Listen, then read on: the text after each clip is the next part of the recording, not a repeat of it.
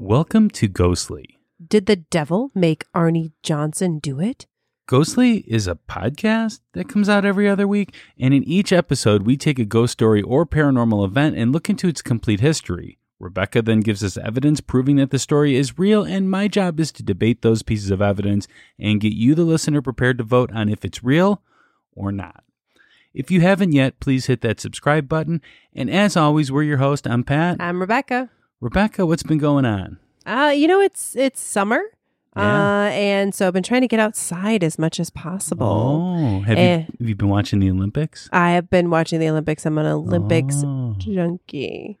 Any ghost stories to report from the Olympics? Not yet, but, well, just wait till the end of this episode. We'll see. Now, how about you? I think we've been working on some ghostly stuff, but what's been going on with you personally? And then we can maybe chat about our ghostly stuff.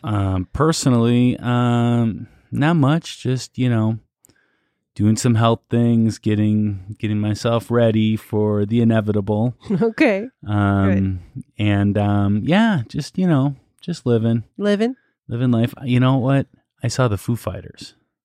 Oh. At Milwaukee. Whoa. It was awesome. That sounds good. You were safe, though, of course, right? I was always safe. Masking, vaccinated, were all the good things. All those good things. Good.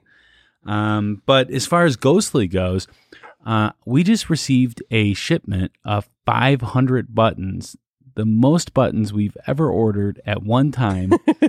Because we have potentially 4 events coming up. Yeah, 4 live events. Yeah, by the end of the year. Yes.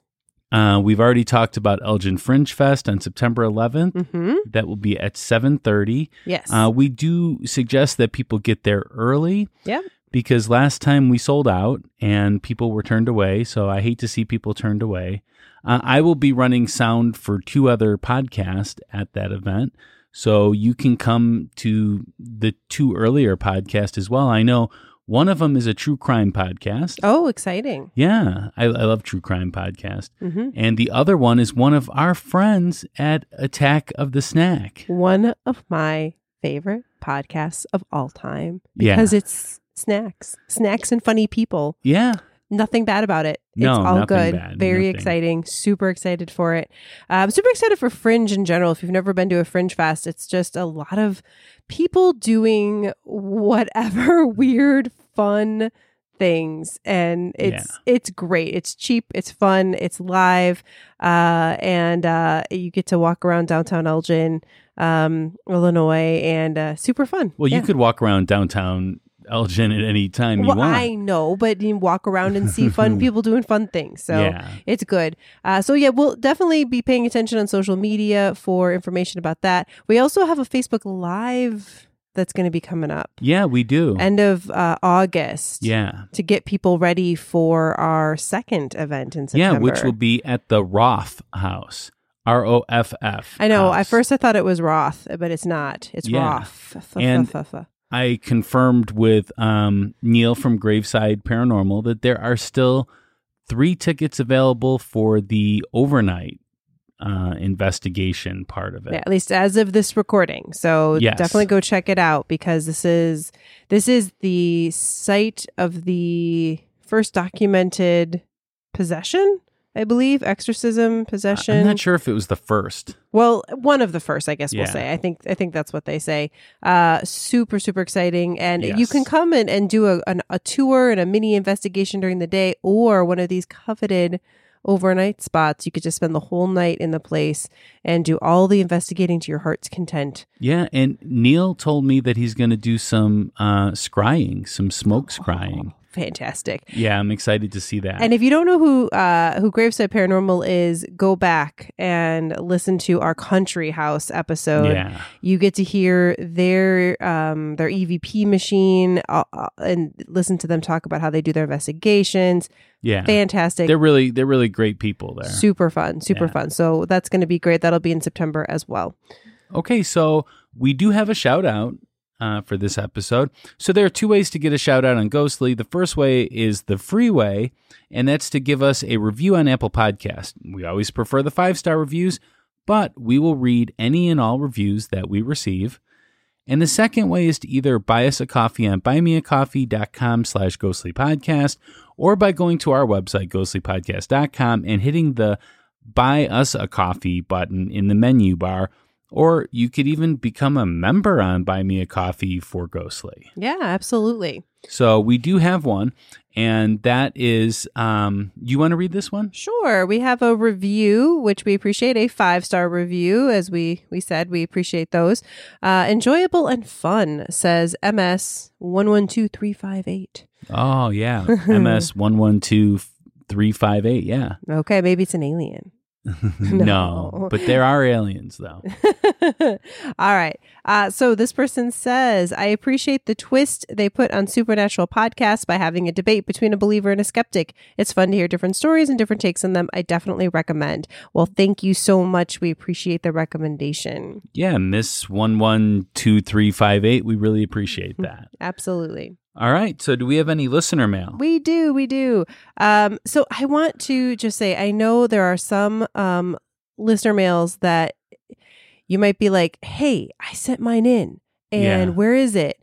Know that I try to do my best to get to them all, but I try to actually save some of the spookier sounding ones. I mean, they're all spooky sounding. It's not that. Or maybe I should say the more involved ones to be maybe something that we get to as we get into a little bit more of the spooky sessions of the year section of the year. So anyways, I love them all. Please keep sending them. There's so many now. But it's not enough. It's never enough. Never enough. Never enough. All right. So this one is from Brandy. Hey guys, I had an encounter that happened to me about 6 years ago, and I wanted to share to see what you thought about it. First, I wanted to tell you that I really enjoy the podcast and can't get enough. I listen every day going to and from work, and anytime I'm in the car alone. I want to hear you. Kids make that impossible. I discovered it a couple of weeks ago, started with the Titanic, and have listened to several others since. I'm not going in order, but we'll get all caught up soon. Now back to the reason for this email. As I mentioned above, I have kids. They are all too big for this now, but from time to time, when they were toddlers, they'd crawl up on my side of the bed if they woke up in the middle of the night to snuggle with mom. We always left the bedroom door open. I'd be lying on my side and would feel the bed move due to stepping on the sideboard. The bed sets up kind of high and the pressure from their knee on the mattress, so I would roll over, open the cover for them to crawl under and snuggle. One night, everyone was already in bed and I had stayed up due to not being tired, and I'd rather not lie in bed tossing and turning. When I finally decided I would give it a try, still not overly sleepy/tired, but it was getting pretty late, I crawled into bed. I had rolled on my side, so my back was facing the side of the bed.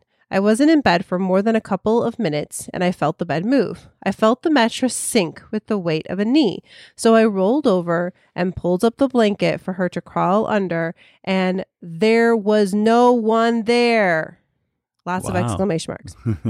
I played it over and over in my head. I know what had just happened. I was not almost asleep.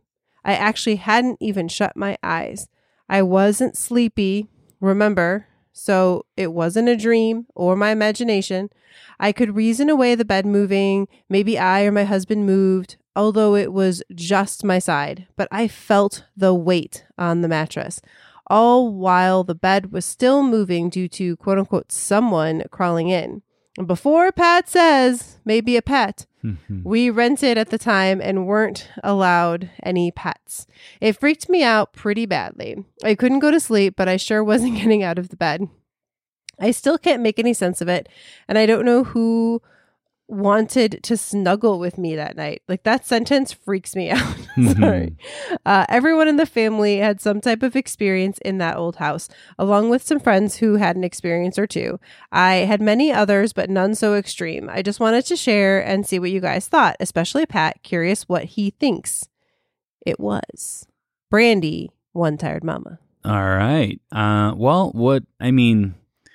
I don't want to debate it. I really am happy that you sent this in to us. But if I had to say something, it was that you didn't realize you were half asleep. I know you said you were wide awake, but oftentimes we feel that way. And there's a lot of times when I, will think that I haven't slept at all, but then again, I have. It's like you wake up and you're like, man, I haven't slept at all, or I'm waking up every 5 minutes, when in actuality, that's not the truth. In actuality, you're waking up maybe once or something like that, and you just feel that way. What do you think, Rebecca? It's hard to know. I mean, I guess, if this was the only thing, I would say, it could just be a muscle memory or like a thing where like it happens a lot of the time. So your brain just kind of puts it there. But then she mentions that other people had experiences in the house, and it was not just like this was the only thing. So then I start to think, maybe there's something to it. So sure. We'd love to hear more stories. Yeah, we always want to hear your stories, and you can send us a story if you would like. You could email us at info@ghostlypodcast.com, or you could even email us what you thought about Brandy's incident, or you can use the contact form on ghostlypodcast.com, or you can always do one of our favorite things, and that is to actually mail us something in the mail. We are P.O. Box number 264, Geneva, Illinois, 60134. And we just received a postcard from Jody. From Jody. I was going to say, it was so cool. Thank you so much, Jody. Yes, thank you. Maybe you can share a picture of it in the show notes. Absolutely. Yeah, it was really great. I really enjoy getting those kind of things. It's always nice to be able to just, open up the mail and see ghostly stuff. Right? Yeah, absolutely. All right. So the polls. Polls time. Oh, geez. Well, we got 2 parts to the poll now, remember? Yeah, we do. All right, so our last episode, we talked about the Sausage King murder. And the question was... Does the Sausage King's wife still haunt Chicago? Yes, that is the question. So, yes said... 52.4% said yes, and 47.6% said no. Very close. Coming so close to getting a win. I haven't won since February. Yeah, well, but that's maybe true with the yes/no. But what about the overall rating? Well, people can now vote on how haunted they believe something is. That can change based upon what our actual question is, but that's the essence of it, right? Mm-hmm. 1 being not haunted at all, and 10 being the most haunted place ever. And sometimes we'll get people that say, no, it's not haunted, but then give us like an 8 or a 10 on the how haunted scale. Yeah, or vice versa. So it's just, this is how haunted you believe it is. Yeah. And we had a pretty low number for this time. Yeah, what was it? 4.05. Yeah, see, so I would say poll-wise, overall, people say it's haunted, but it's not very haunted. Not very haunted at all. So, yeah, I take that as almost a win. Almost. So, we're going to get right into the episode here. It's time. When we did our Whole House episode, we had mentioned that the Devil Baby was something that would be more of a Bob After Dark episode. Remember that? Yes. And Bob, of course, took this as a challenge to do that episode. Yes. And he did a great job. His episode was really good. But within that episode, he challenged Ghostly to do the Devil Made Me Do It story. So I originally looked into the story, but found out that it was going to be the next Conjuring. So we waited, and we waited. And the Conjuring movie finally came out. It was delayed a lot due to COVID. It came out, and now it's the proper time to do this episode. Yeah, very exciting, I would say.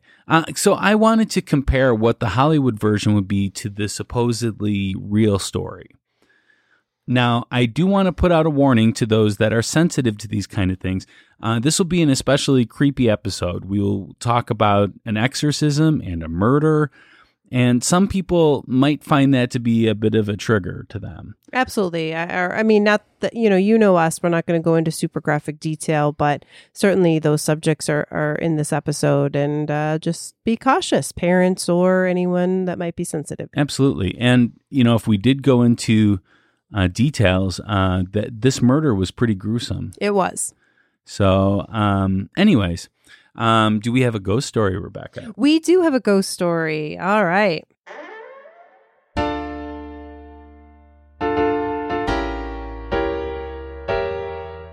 It's time for a spooky tale from Rebecca.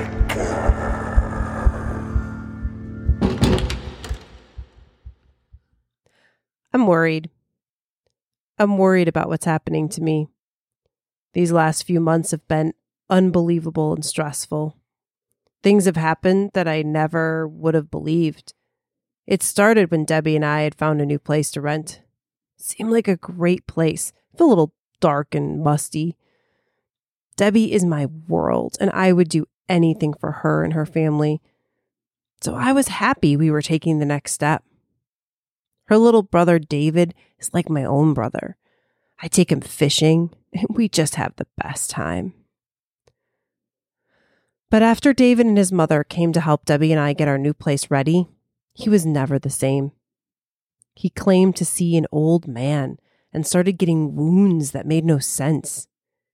Eventually, he was snarling and swearing, things no normal boy would do. Every day, I would work all day landscaping and then come home and help hold David down while the Warrens and the priests would try and save his soul. They said he was possessed. One night, I was so tired and I felt so bad for David. I started to scream at the demon to take me, and not my little buddy.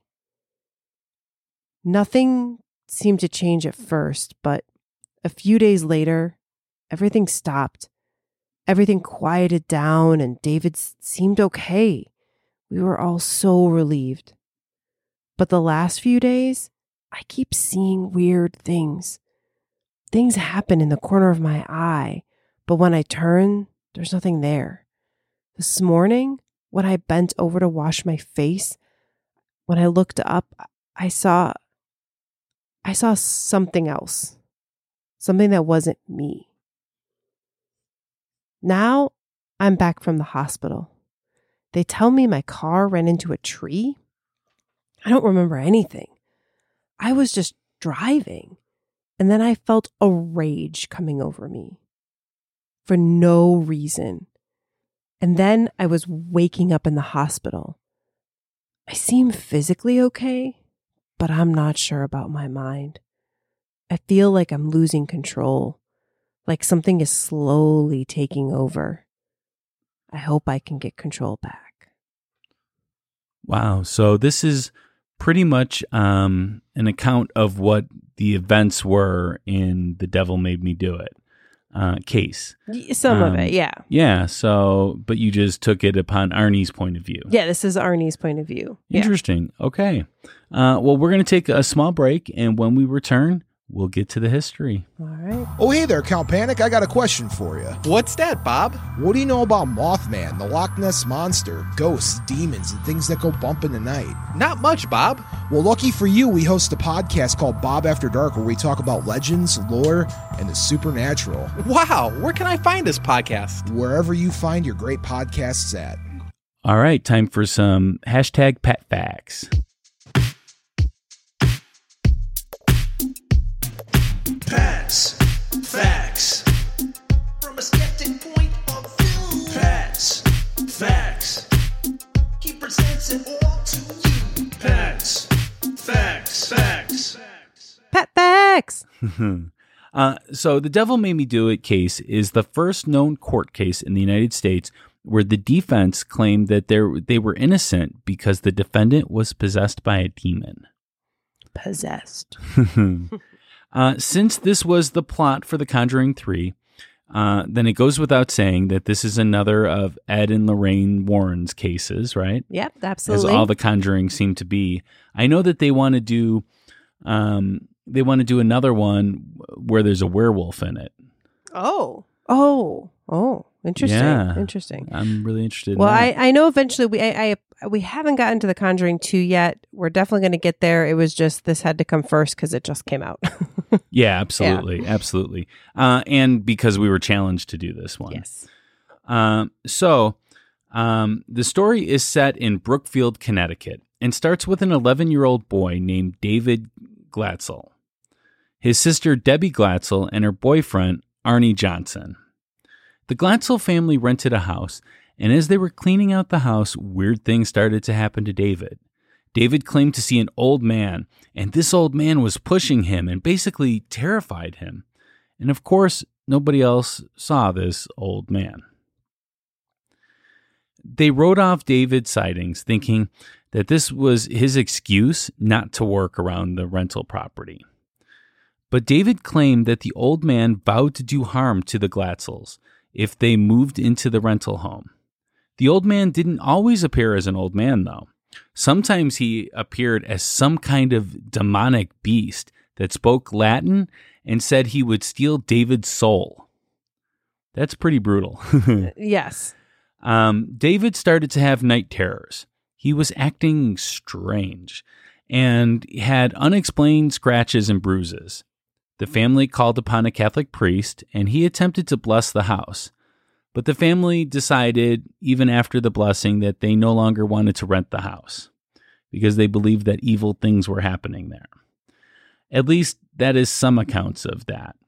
Yeah, I will say, as I was reading different accounts, the order of which house and when and all of that gets a little muddled. And I'm sure for you, we will discuss this, but you might have some other explanations for things.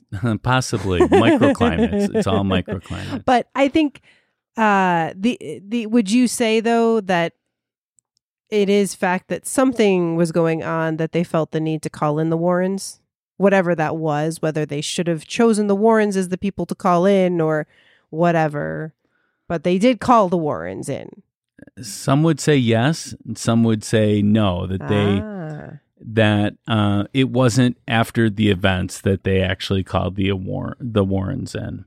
Interesting. Yeah. But we're going to talk about that, I'm sure. Okay. So David's night terrors became day terrors, and this lasted for 12 days before the family allegedly called in the Warrens. Okay. Lorraine allegedly witnessed a black mist materialize next to David. That's an apparent indication of a malevolent presence. Debbie and her mother told the Warrens that they had seen David being beaten and choked by invisible hands, and that the red marks had appeared on his neck afterwards. David had started to growl, hiss, speak in otherworldly voices, and recite passages from the Bible or Paradise Lost. Have you ever heard of Paradise Lost? Yes. So Paradise Lost is a poem written in the 17th century by John Milton. It is considered to be Milton's masterpiece, and it helped solidify his reputation as one of the greatest English poets of his time. The poems concern the biblical story of the fall of man and the temptation of Adam and Eve by the fallen angel Satan and their expulsion from the Garden of Eden. Yeah, this is like the Descent into Hell poem. Yeah. And it's like in 12 books or something like that. Yeah. Which is now in 10 books, but it's all in the same book.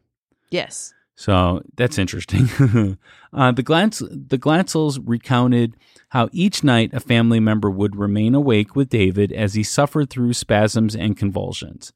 And after receiving a prognosis of multiple possessions from the Warrens, David was subjected to 3 lesser exorcisms. That's important that it's lesser exorcisms. They weren't actually performed by the church, and they weren't necessarily real exorcisms. Yes. Lorraine asserts that David levitated. He ceased breathing for a time and even demonstrated the supernatural ability of precognition, specifically in relation to the manslaughter Arnie would later commit.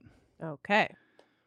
So according to eyewitness testimony, Arnie Johnson coerced one of the demons, purportedly with David, to possess him while participating in David's exorcism. And in October 1980, the Warrens contacted Brookfield police to warn them that the situation was becoming dangerous. Arnie and Debbie provided firsthand accounts for the version of events depicted in Discovery Channel's A Haunting episode Where Demons Dwell. They did not believe in demonic activities themselves, but they claimed their father to be an eyewitness to demonic possession. Both Arnie and Debbie were adamant in their support of the Warrens' recollection of events. So I haven't seen this episode, which makes me sad, or if I did, I don't remember it. But I seriously love the show A Haunting. If anyone has not watched that show, I have not. You need to. It's fantastic. But it is on Discovery Plus now, so yeah, I don't have that. But it was such a good show. Anyway, so that is interesting. Yeah. Okay. So according to the Discovery Channel show A Haunting, a few days after Arnie egged the demon on during the exorcism, he was attacked rather viciously by the demon, which allegedly took control of his car and forced it into a tree, like you said in the ghost story. Fortunately, though, Arnie was unharmed. After this incident, Arnie returned to the rental property to examine an old well that supposedly housed the demon. In both the dramatized version and his own personal accounts, Arnie recollects that this was his final encounter with the demon while completely lucid. After encountering the demon at the well and making eye contact with it, he became possessed. The Warrens claim to have warned him not to do this, although their warning was not mentioned in A Haunting. Okay. So as David's condition worsened further, Debbie and Arnie, who had been living in the mother's home, decided it was time to move. So they just were like, nope, we're out. So Debbie was hired by Alan Bono, a new resident in Brookfield, as a dog groomer. Debbie and Arnie began renting an apartment close to her place of employment, and after moving in, Arnie started to exhibit odd behaviors that was strikingly similar to David's, causing Debbie to fear that he had become possessed as well. And according to Debbie, Arnie would fall into trance-like state, wherein he would growl and hallucinate, but later have no memory of it. So on February 16th, 1981, Arnie called in sick to his job at Right Tree Service and joined Debbie at the kennel where she worked, along with his sister Wanda and Debbie's 9-year-old cousin Mary. Bono, the couple's landlord, and Debbie's employer at the kennel, bought the group lunch at a local bar and proceeded to drink heavily. After lunch, the group returned to the kennel. Debbie then took the girls to get pizza, but insisted that they return quickly because she anticipated that there was some kind of trouble.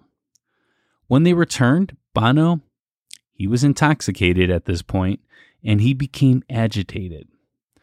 Everyone left the room at Debbie's urging except for Bono, who seized Mary and refused to let go. Arnie headed back to the apartment and ordered Bono to release Mary. Wanda recounted the following events to the police. Mary ran for the car as Debbie attempted to mitigate the situation by standing between the two men. Wanda tried in vain to pull Arnie away.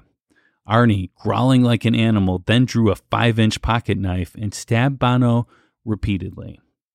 Bono died several hours later, and according to Arnie's lawyer, Bono had suffered 4 or 5 tremendous wounds, mostly to his chest and one that stretched from his stomach to the base of his heart. Arnie was discovered 2 miles from the site of the killing and was held at the Bridgeport Correctional Center on bail for $125,000. This was the first unlawful killing in the history of Brookfield, Connecticut. Wow, they made it a pretty long time. Yeah, and I like that it's an unlawful killing. Right, because they're, well, I mean, to me, actually, it is kind of interesting hearing this account because, like, if he was holding on to a little girl and wasn't letting go, and now, again, maybe you didn't need to kill him, but, like, you could, I mean, so a lawful killing would be if you were defending yourself or others or whatever. Sure. But it is funny to hear that phrase. I like it. But the very day after the killing, Lorraine Warren informed the Brookfield police that Arnie was possessed when the crime was committed. And a media blitz soon surrounded the story, fueled in part by the Warrens, whose agents promised that lectures, a book, and even a movie detailing the gruesome case were in the works. This is the day after. Yeah, I know that there's mixed accounts on this, the timing wise. So I don't know. Well, it is true that Lorraine came out and she, told the police and told the media that this was a possession case. Yes, they were very open about that. And they asked if there was going to be any lecturers, and she said yes, that there would. And then they asked her if she was in any dealings as far as movie rights go. And she said that she was not, but that her agents were. Again, I don't know about that. I haven't seen that in a lot of places. But anyways, there's a lot of things to keep. But this is fact, though. I mean, okay, you could actually listen to that particular thing. Okay, all right. Okay, I'll so trust you. The trial took place in Connecticut's Superior Court in Danbury, beginning on October 28, 1981.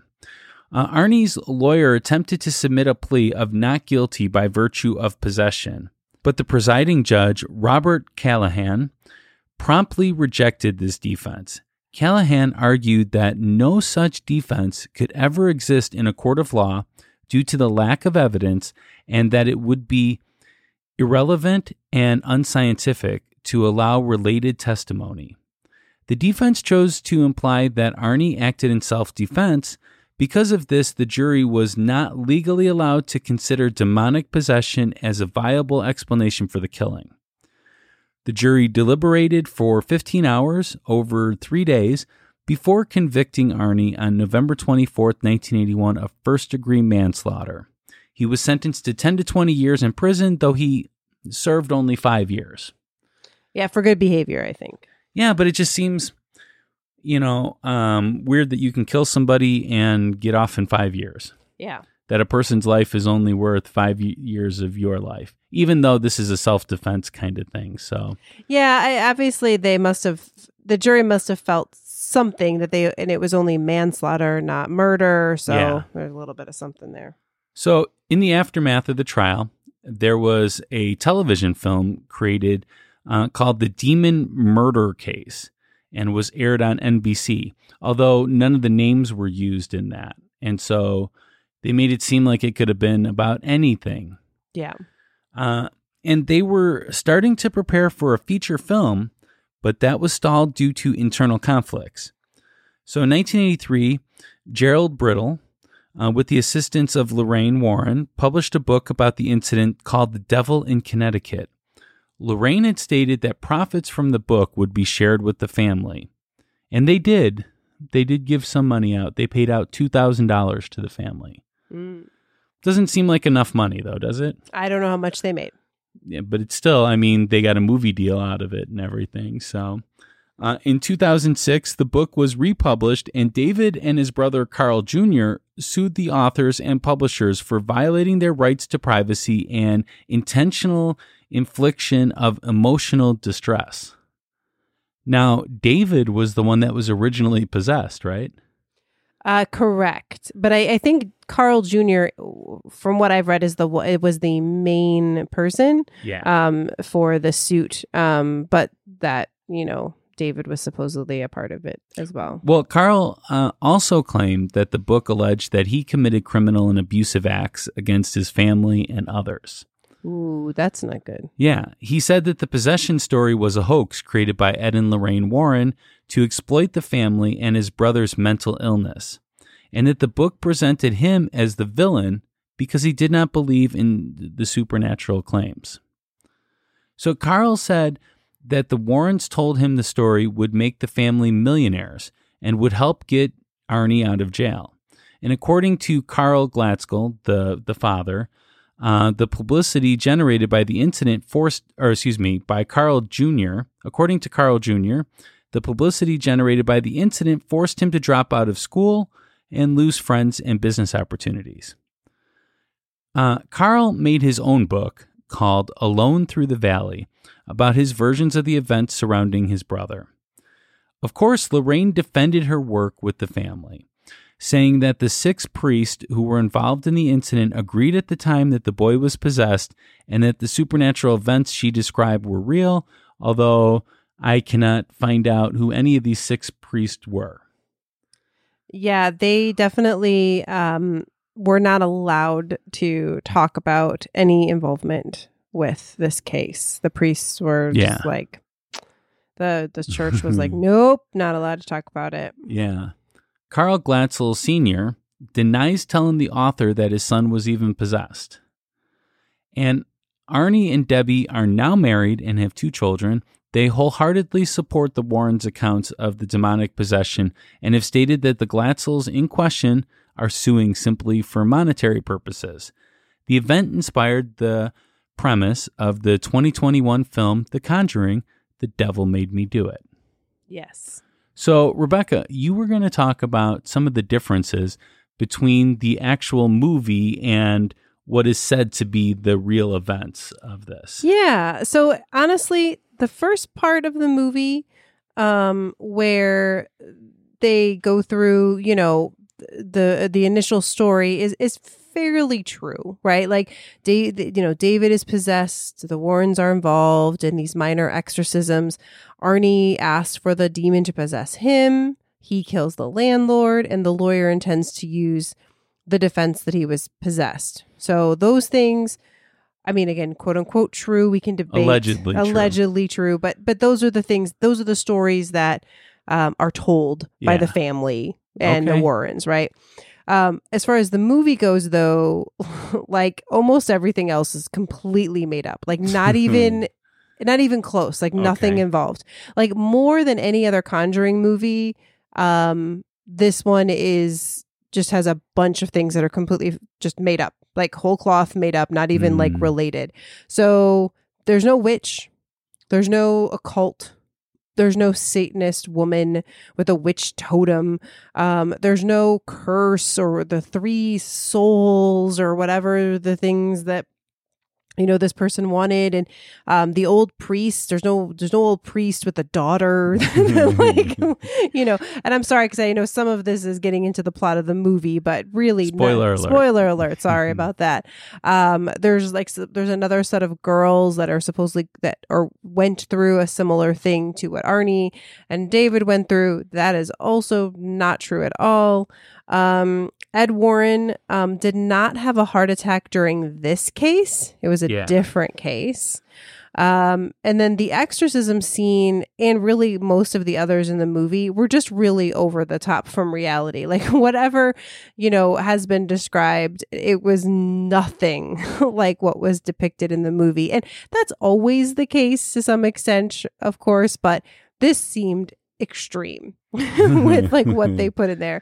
Now, according to the director, the murder scene is fairly close to what happened, in that it was a very difficult scene. Obviously, this is somebody that was killed. We can debate, obviously why or who or whatever, but it did really happen, and so he tried to keep it fairly close to reality, though the name is changed of the landlord. But he did have a business that was a dog kennel grooming business. So that part's true. Well, actually, if somebody, like when someone stabs somebody, it usually does not lead to death. Sure. So this is a pretty heinous thing that he stabbed him over and over again, at least 5 times, and that caused it. And he must have been pretty inebriated. Right, inebriated, yeah. Inebriated in order to allow this kind of thing to happen. Because, I mean, you would imagine, even after being stabbed, you're not just going to fall to the floor. It's not like that unless, they happen to hit the lungs or the heart or something like that, which the heart is very, very hard to hit. Pretty much they have to crack the rib cage in order to do that. Keep ourselves from getting too graphic. But I'm just saying though, it's like it doesn't happen that way. Like you stab somebody and they fall to the ground right away.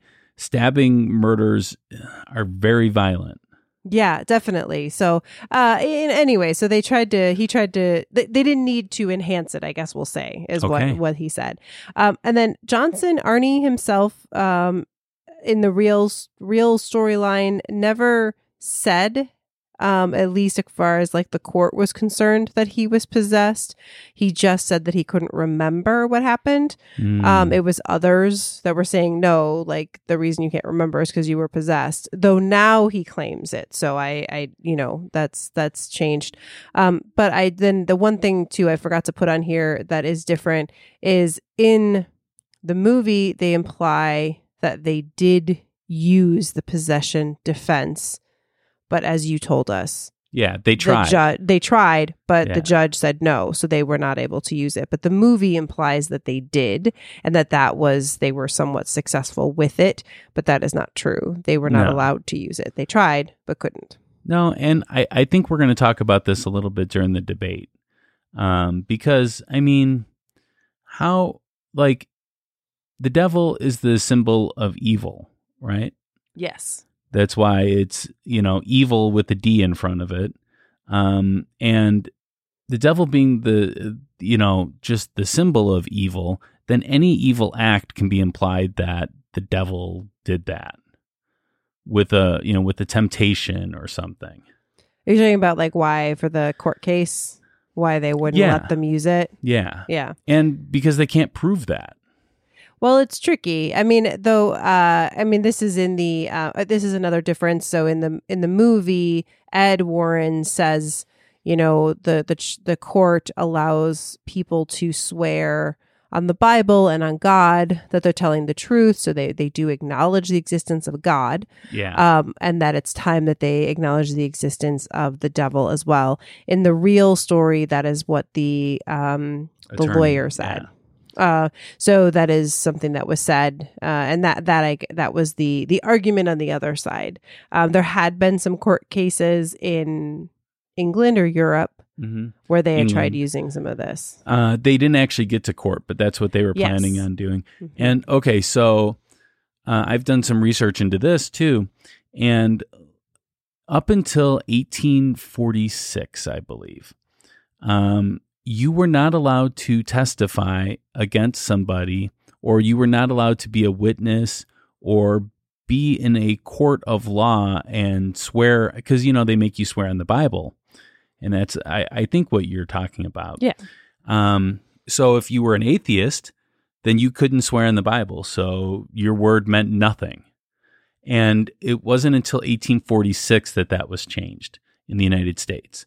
After 1846, they realized that it really, there could be people that have something important to say that don't believe in the Bible.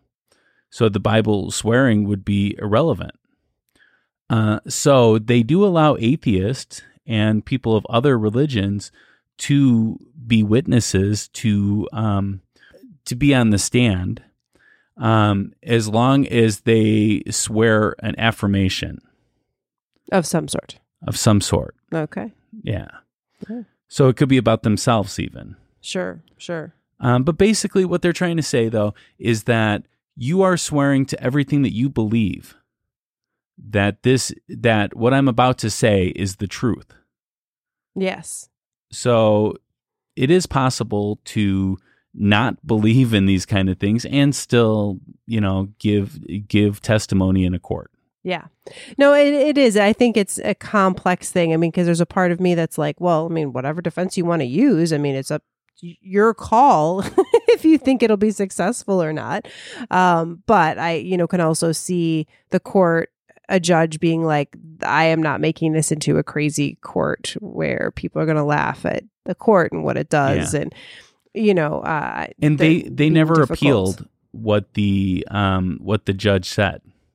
No, they obviously felt that whatever thing they got was probably the best they were going to get. Yeah. Yeah. All right. So I think it's time we take a break and then we will get on to the debate. Sounds good. All right.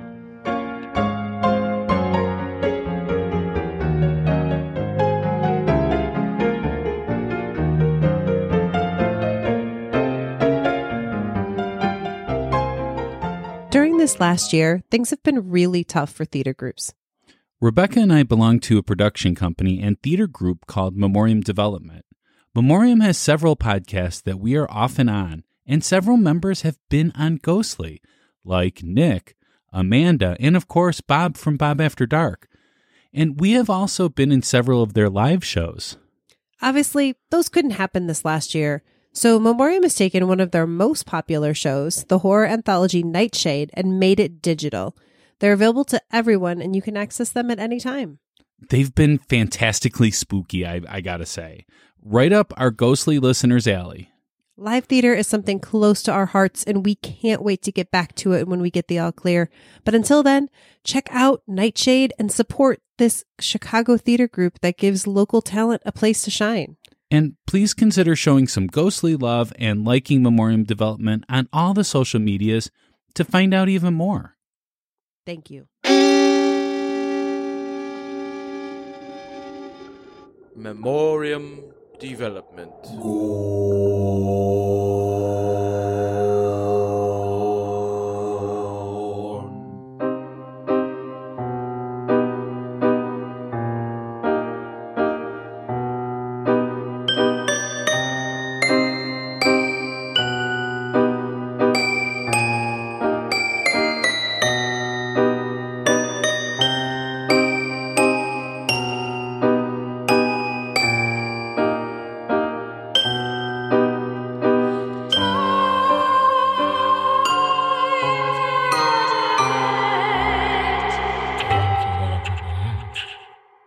All right, Rebecca, why don't you start the debate?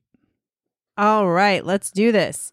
So just to say, I've got a few pieces of evidence, many of which you talked about in the history, because that's just kind of how this episode goes. Yeah. So we're gonna now that you've shared all of that, let's debate those things. And my history, I want to say it's a supposed history. It's a quote unquote history for Yeah. you. Yes. Yeah. And I also want to say, so I've got 5 things that we're going to talk about, and some of them are for David, Okay. and some of them are for Arnie. And my overall thought for that is that I can't argue that Arnie was possessed without also arguing that David was first possessed. Okay. Right? Like I in my mind, I need to kind of show that part, Sure. and then I show the Arnie. So Sure. there's both in here. Okay, so first one, basically this is from the director of the movie. Okay. Chavez. He says that David reported having a quote unquote traumatic encounter in a room with an unexplained burn stain through his mattress and onto the floor below. And then from another source, I found the mom talking about this incident, and she says that she saw her son fall suddenly on the bed. Back home that night, he told her that someone had pushed him, and that a little old man had appeared before him with burnt looking skin and a plaid shirt torn at the elbow, pointing a finger and warning him, beware. Sounds like Freddy. Yeah, right? Super creepy. So, like I said, there's kind of like different versions of this story that get told as far as like the old man. You know, you mentioned him seeing the old man, and this thing about a burn. Either the bed was burned or the guy was burned, the shirt, whatever. But that something happened in that rental property that was kind of like a first incident. Oh, I guess this would be another difference from the movie. In the movie, it was something with a water bed, and definitely very Yeah, it Freddy, was a a water hand bed, yeah. reaching out from the water bed or whatever. That is not what they claimed. But it was something On a bed. on a bed with this kid while they were helping, get ready with the rental house. Okay. So So I what do we know think? that you need to first explain, David's possession in order to explain Arnie's possession. Yes. But David claimed in that court case that his brother brought about that he was never possessed. So I don't know how to argue this one. I believe that Ed and Lorraine convinced them that this would be a really good story. And I believe that their intentions were not good in this, that they intended to make this into a book and make this into lectures and charge people money, and eventually make a featured film, which is now out there, which is The Conjuring. So I can't argue these facts based upon that. What I can say is maybe there was something else that caused the burning on the bed. Maybe he snuck in matches or something in there. Okay. And about that the mother saw him being pushed onto the bed. The mother, I think, sides with, or used to side. I don't think she currently does, but I think she used to side with the Warrens because there was a book deal in the process where they were going to make money, and it turned out to only be $2,000, which is not enough to go through all of the torment that this family has gone through since then. I am not sure if the mother is still with us. Yeah, I'm not sure either. Yeah. But the family has pretty much gone into like hiding since then, or a lot of the members of the family don't want to discuss this ever again. Well, but the mother, this was part of the haunting episode, I think. Yeah. So not that long ago that she was still telling these stories, and that again, it's multiple people, that were around at that time claiming that David, again, this was the first initial incident, and that it was something weird. Again, nothing necessarily paranormal about it, other than he claimed to see a little old man who nobody else saw. Sure. And I think at first they didn't necessarily, it's a kid. They thought he was trying to get out of doing work at the house. He's 11, so he's a little old for like an imaginary friend. But still a kid, could be an imagination. But it was something that later on they felt was a reason for the behavior change. And they claim that the Warrens did not come in until after this behavior escalated. Well, and by the way, David and his brother did not win that case, but they did stop them from republishing the book. And the author of the book had some claims that they wanted to, that the family had agreed, but then they didn't, and they didn't care. Well, and I, hey, if the book claimed some things about Carl Jr. that were either untrue or unflattering, he certainly, I could see that he would have a claim for getting that not published, though it seems like if they didn't win the case, that's a little bit odd. But anyways, they must have, the publishing house must have felt that it wasn't worth republishing. But the case was not about, was David possessed? The case was whether or not the publisher and the author of this book could go on telling this story. Right. But obviously the story, it is Debbie and Arnie's story as well. And that is Yeah. partly how the movie got made. Absolutely. It was not the Warrens to be. I mean, Lorraine was certainly involved in some of that. Well, but I would argue that they were very involved in that. well, I think Ed passed away long before that. He never saw any of the Conjuring movies. Yeah. But Lorraine was involved in sharing some of their stories with that. But I mean, here's the thing. Arnie never claimed to be possessed until Lorraine brought it up the day after the murder. And then he started to claim that. Yeah, but things were happening, and Debbie, as you said in your opening, had seen things happen. But we're getting a little bit off of our evidence here. Our evidence right now is about this first incident that happened at this house, supposedly to David. Okay. So what would your rating of this evidence be? Like, did this happen to David? Did he see the little man? Yeah, I'm going to have to go 0 on this one because I believe it was mental illness mixed in with preteen angst. And I think everything there could be explained. The mother might have walked in as he was falling onto the bed, and he could have been standing on the bed and fell back. Mm-hmm. So, I mean, like, none of this seems supernatural to me. Okay. For me, I'm going to give this part a 6. A 6. Again, okay. it's a little bit early on in the story. I think the mom probably wouldn't have thought anything about it whatsoever if later that evening her son hadn't told her about seeing something and being told, being warned about things. So I think that's what made it a little bit more supernatural. All right. So I'm going to talk about something that's a little different. I found this in, I would call it a contemporary article in the New York Times, meaning this is an article that came out during the trial or during the time before the trial. Right. Okay. And in that article, Debbie, so this is Arnie's girlfriend, Mhm. David's sister, said to the reporter, look at this one. She pushed a color snapshot across the table. It showed her brother, a mop-haired boy of 12, sorry, I guess he's 12, lying on his back on the floor with a sloppy expression on his face. What's a sloppy expression look like? I don't know. This is old-fashioned reporting. Okay. Kneeling over him. This is the 1980s. This isn't like it was in the 20s or something like that. Yeah, that is really weird. It's written very differently than how we'd have it today. I mean, I wonder if she referred to herself as a skirt. Oh, all right.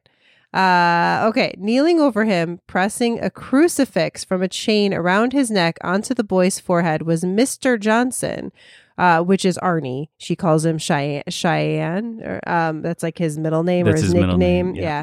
The next photograph seems to show Arnie, Mr. Johnson, trying to hold the boy down, and the crucifix with its chain broken is lying on the floor. So these are photos that are supposedly taken during the exorcisms of David. Well, there was no real exorcism performed on David. Let me just say that. Lesser exorcisms. The lesser exorcisms were performed by the Warrens. So the Warrens were already involved at this point. And yeah, I mean, they might have done these kind of things to them, but it doesn't mean that anything was real necessarily. They just assumed that it was. And let's see. So the boy was 12 years old. He was lying on his back on the floor with a sloppy expression on his face. And Arnie was kneeling over him, pressing a crucifix from a chain around his neck onto the boy's forehead. Does that sound like that has to be supernatural? I mean, I think we could recreate this and it would not be supernatural at all.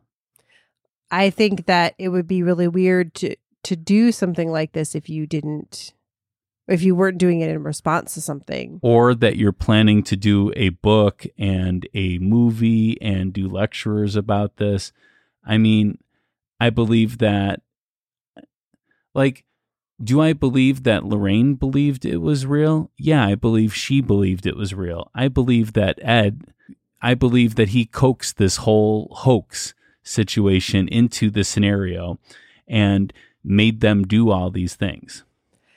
I guess there's no part of me that thinks that this family whole cloth made this up. I've seen no evidence of that whatsoever. Now, I mean, I do think we could argue that, and I don't believe this, but you think you could argue that David had mental illness. He was maybe having early stage schizophrenia or something, and was seeing things and was talking weird and doing things that made them feel. And then the Warrens came in and maybe kind of pushed that. Which I also believe that most people have some form of mental illness, just maybe not as extreme as some other cases. So I'm not saying that in a negative way. I'm just saying that as being that he was an 11-year-old boy that was obviously troubled. And I believe that that's what this was. Yeah. But I just mean these pictures, I don't think that I don't believe, and this is our debate, that they were staged. Like, I feel like this is in fact something that happened, that these lesser exorcisms, and there were priests involved, even though they were not allowed to do a full official exorcism, that these things did happen, and these are photos from that. Okay. But that's even if my thought. if this happened, that doesn't mean that the event is real. I mean, is it possible for a human being to hold a cross on another human being's head? Yes. Is it possible for that human being to be laying down in the ground when you do it? Yes. So how do I rate this evidence? I don't know, because like, if you're asking me, are these pictures real? Yeah, I believe that they're real. I believe they're 100% real. I'd go a 10 as far as that goes. But the thing is, I don't believe that they represent anything supernatural at all. Okay. Just that people believe that there was some supernatural to it doesn't mean that there was. Okay. So I'm going to give this one a 7. Okay. A little bit more belief for me that we have some of this evidence. What does it prove to you, though? I mean, that's like, what is it a 7? I don't understand what we're rating as far as this goes. Well, for me, it's rating that this is proof of this is something that was happening in this house, that these things did happen, that this boy was possessed or had something going on with him, and that they did in fact do these exorcisms, that Arnie was involved in those exorcisms. Yeah, I don't think anybody would debate that there was no lesser exorcism performed at all. I believe that the Warrens did that. Mm-hmm. That's what they do. And I believe that they did it, but I don't believe that proves possession, though. Okay, and I do. So, Okay, so that's what your debate. 7 is. Yeah. So do I believe that this proves a possession? Is that what this that piece is of what evidence? The question is, yeah. Okay, no, 0. Okay. Because this could be reenacted. There's nothing supernatural in this piece of evidence. All right. Okay. Let's go to the next one here.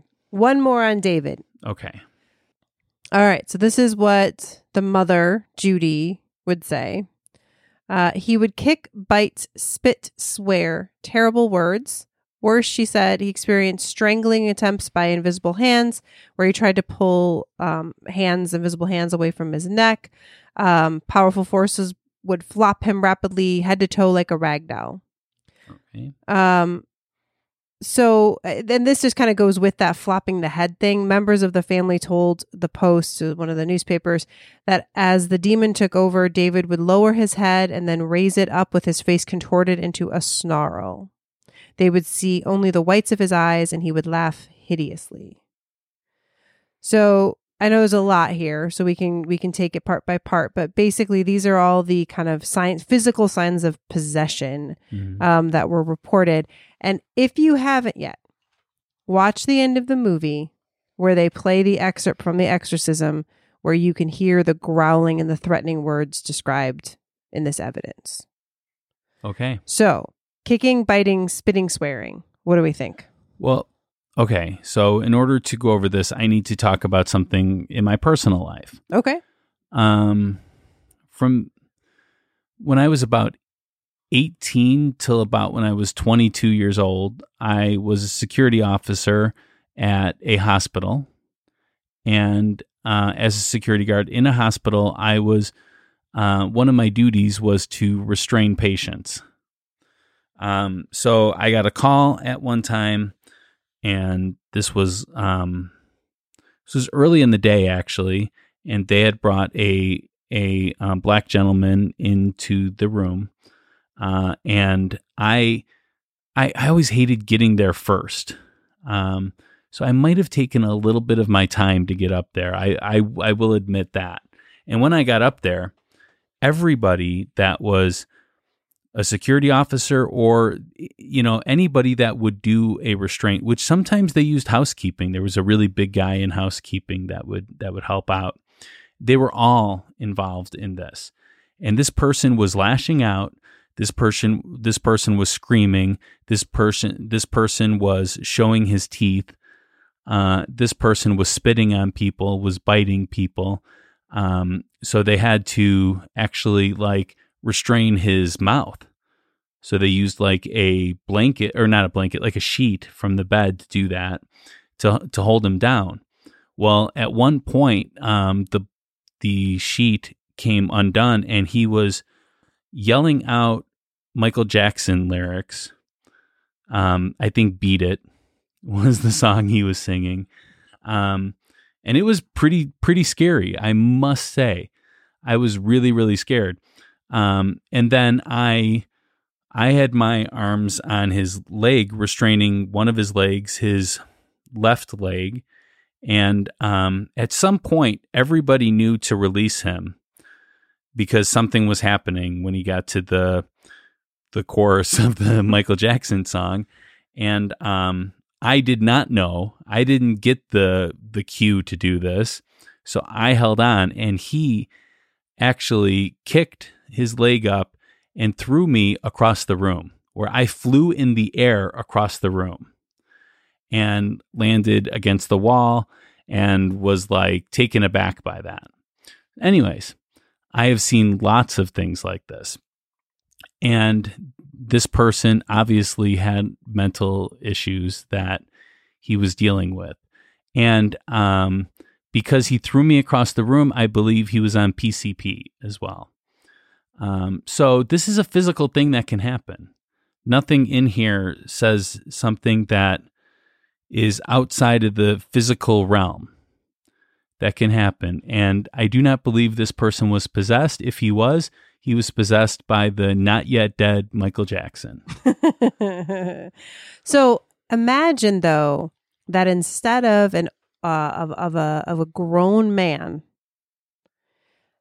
the person that you were restraining was a 12-year-old boy who had no history of drug use. Yeah, well, I don't think it's all just the drug use that did that. I believe it was the extent of his mental illness that caused this whole thing to happen. He just so happened to be on PCP at the time. I believe that added to it. So I'm saying that, in that kind of situation, it's the fight or flight kind of thing in the person that is being restrained that gives them this superhuman strength for some reason. I've seen it a lot, and I've seen it from younger boys, maybe not 12. I've seen a 15-year-old boy do the same kind of thing. Mm-hmm. I guess, like I said, it's just, it's interesting to me because it's like every night this happened, and then all of a sudden it seems to have gone away. And I think my thing that I find confusing is that so Carl Jr. claims that this is mental illness, but I have not read anything about what that mental illness is. No, and nor does he have to say what it was. No, but I guess, like... That's HIPAA. True, he doesn't have to say, but you can always disclose things. But I guess my thing is, like, at the time, like, what... let's just say the family didn't believe in mental illness. They chose instead to believe in possession. Something happened that made it where he was no longer having these nightly episodes.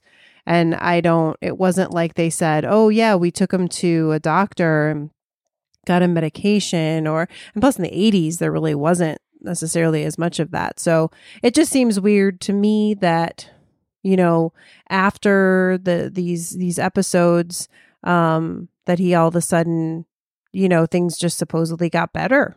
Well, I don't know what they did, nor has the family said anything of what they did. Maybe just some attention being paid to that. Maybe that helped. I don't know, but nothing out of this seems outside the physical realm. So, I mean, again, I would just say,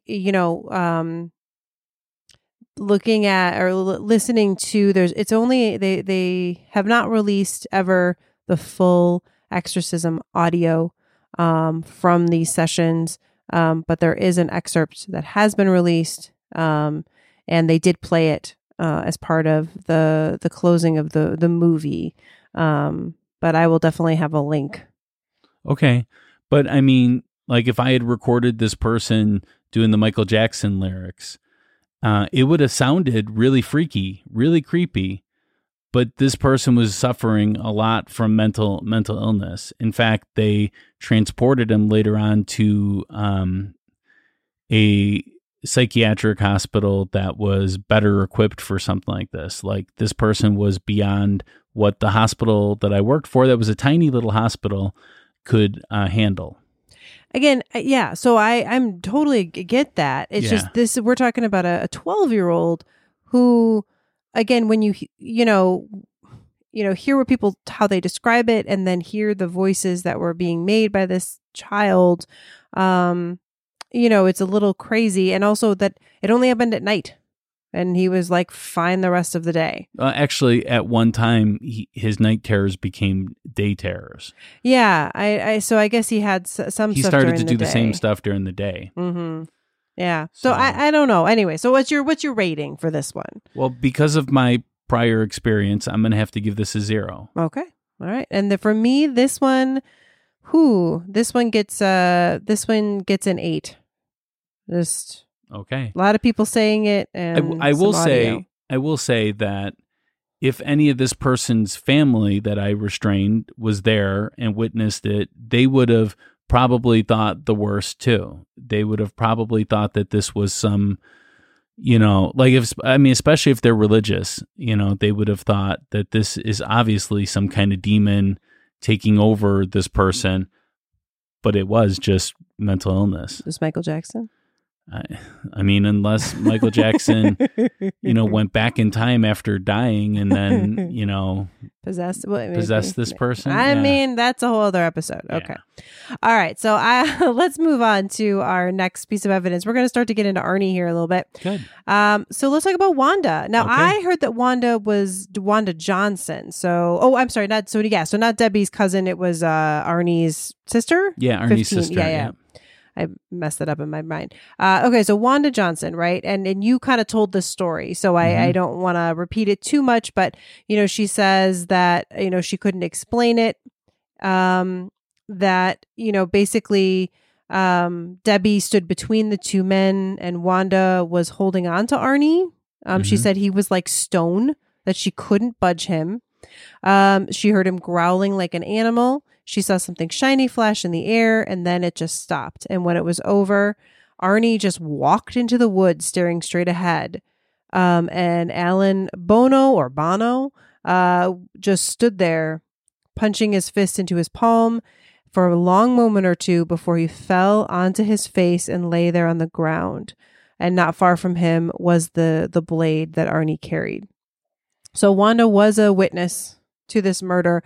And I think it's tricky, but there's a couple things here that I think kind of maybe lean towards Arnie being possessed, which would be that he was standing like stone, that she couldn't budge him. So he just kind of stopped. And that when it was over, he just walked away like in a trance, and this is something that is the same as the movie where Arnie was just like he wakes up essentially kind of covered in blood. And that is what happened, then. So all right, what do you think of this? I'm on the fence of it. So, well, I think he blacked out. But I do want to say something else though. I'm not just going to leave it at, I think he blacked out and these things happened, and that would explain a lot of what actually transpired. And a lot of times when you're in a fit of rage, nobody can break you from that fit of rage, no matter how much they beg and plead. Yeah. But I will say that not everybody that knew Arnie believed that it was the devil or a demon possession of him. They have said that he had a very strong temper, and that he was very possessive of Debbie, and anything that would come in his way, he would have a problem with. So I like this, to me, explains that there was a murder. I do believe that there was a murder that took place. I don't believe that this is like the Sausage King where it wasn't a murder. I do believe there was a murder in this case. But I do not believe that this proves any kind of possession. I believe that this proves rage. Interesting. And the grunting and the animal sounds could be something that someone in rage can do. Like they can't. They're in such rage they can't even form words. And grunting and growling is all they could do.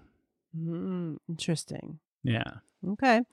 For me, for me, that those things, the animal sounds, and the blacking out, kind of, I don't know. To me, you mentioned in your history that Debbie said she had seen him go into these trance-like states and some of this behavior before. And so then this is a second person kind of corroborating that. So I don't know. To me, it's but that can also be a sign of mental illness as well, interesting. or a symptom of some mental illness. So for me, I'm going to have to give this one a 0 too. Okay. I hate to keep giving zeros on this one, but, I see that this is, again, nothing that's outside of the rules of physics or the physical realm. Okay. Like, I don't see that, like, there's any reason to believe that this was beyond what a human could do. Okay. I give this one a 7, based on, again, this being something that kind of another person corroborating this. The animal thing, just the grunting and all of that, I could understand somebody maybe being so upset that they're standing like stone. I could see somebody blacking out after. The walking into the woods seems weird. I've never heard of anything about him having a mental illness. That wasn't ever anything that I've seen any evidence of. So for me, it's a 7. His mental illness could be about the rage that he felt for this Bono person when Bono held on to Mary and wouldn't let her go. Yeah. I guess I've just never, there was no reports of, I know there was this one thing that said people talked to others who said Arnie was very possessive and things like that. But I don't have any other recorded evidence of him being violent, that I found. But, yeah. All right. You ready for the last one? Yes, I am. Okay, last one, right? So this is going back to, and this is something you mentioned, in a haunting. It was claimed by Arnie that a few days after the exorcism, where he did say, "Come into me," right? That we said that, that a demonic force within him forced him to crash his car into a tree. And I think this was, I thought this was the first time something happened that he couldn't remember, but you talked about the well, so I don't know. But anyways, so this was, that he thought that the car crash was the result of being possessed, and this happened before the murder.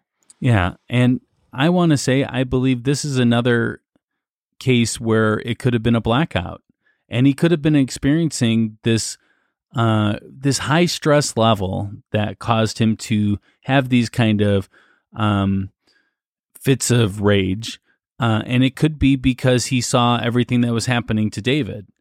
He could have felt for the poor boy, even though I believe, that was mental illness as well.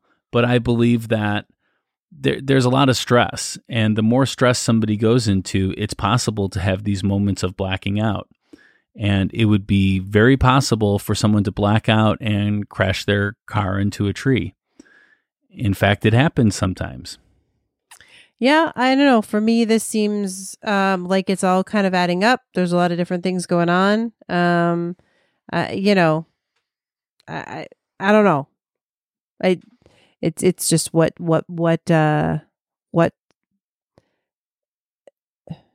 cause you believe, what causes this. And I do think that the fact that this happened so closely after the exorcism, and that he called the demon into him, and that, things that were escalating for him, it makes me a little bit more of a believer about it. So I give this one a 7. All right. I give it a 0. Okay. Anything to do with Ed and Lorraine Warren, I think, is going to be a 0. I'm trying to believe these things. It just, yeah. I don't, there's nothing that seems to call out to me. So what would be your overall rating? So my overall rating for this is going to be a 7. Be a 7. Yeah. Okay. it's not a 10. You know, Okay. like I'm open to there being some other explanations for this. But I do think that there is some decent evidence that there could be some paranormal involved in this.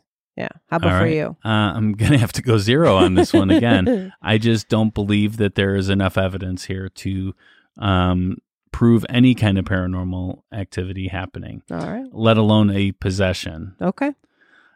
So that brings us to the closing arguments. This is our last chance to convince you to vote our way. We are each given 1 minute of uninterrupted time. We will time each other on our cell phones to keep Rebecca honest. Hey. And this time I will be timing you, Rebecca, so you can't, pull a fast one on us. Uh-huh. Are you ready? I'm ready. All right, let's go. All right. So I do believe that the devil made Arnie Duncan do it. Arnie Duncan. Oh my gosh. I'm going back into Fantasyland. But Arnie Johnson do it.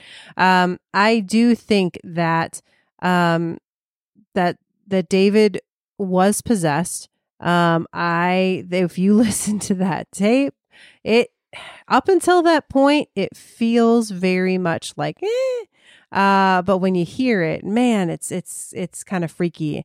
And while, grown men, on drugs and mental illness could do some violent things. A 12-year-old boy, not on anything. I mean, sure, he, again, could have some mental illness, but some of those physical symptoms to me just seem a bit crazy. And then, what are the chances that he says, come into me, and then all of a sudden has things happen to him? So I do believe that Arnie was possessed. All right. You made it right to the second there. I did. All right. Are you ready? Yes, I am. Okay. And go. All right. So the question that we have here is, did the devil possess Arnie enough to make him do this? Pretty much. I mean, that's essentially what the question is. I do not believe that we've seen any evidence here that would prove that to be a fact. You might believe it just based upon your beliefs, but if you actually look at the evidence here, there is no evidence. There was a murder that was committed. That murder was heinous, but I do not believe that caused it. Ed and Lorraine have repeatedly had stories that were fabricated, going back to Amityville, their first one, where it is been debunked, 100% debunked. And I just don't believe that we can trust anything that involves Ed and Lorraine at this point. Wow, you finished early? Yes, I did. Okay. All right. So thank you so much for listening. Please share us with your friends and family, as word of mouth is our best form of advertisement. Remember to hit that subscribe button or follow button or smash that like button. Smash that button. And just make sure that you spread the word of Ghostly. Yes. And so we've been watching a lot of Olympics, as I said in the beginning, and we wanted to do a story that was centered around where the Olympics are being held right now, which is Tokyo, right? Yep. So we are going to be talking about Toyama Park, which is supposedly the most haunted place in the heart of Tokyo, on the next episode that comes out on August 18th. I am very excited about this episode. I mean, I watch a lot of horror movies. We all know there's a lot of ghosts in Japan. But this particular space, we're talking medical experiments. We're talking ghosts. We're talking just so many things. And I'm super excited about it. I'm very excited to see how another culture treats the paranormal. Yeah, and I think this one's good because there's a lot of history involved in it too, as well as the paranormal. Oh, so, I can't stand history. No. It's gonna be excellent. Yeah, I can't wait. But until then, stay ghostly. Bye.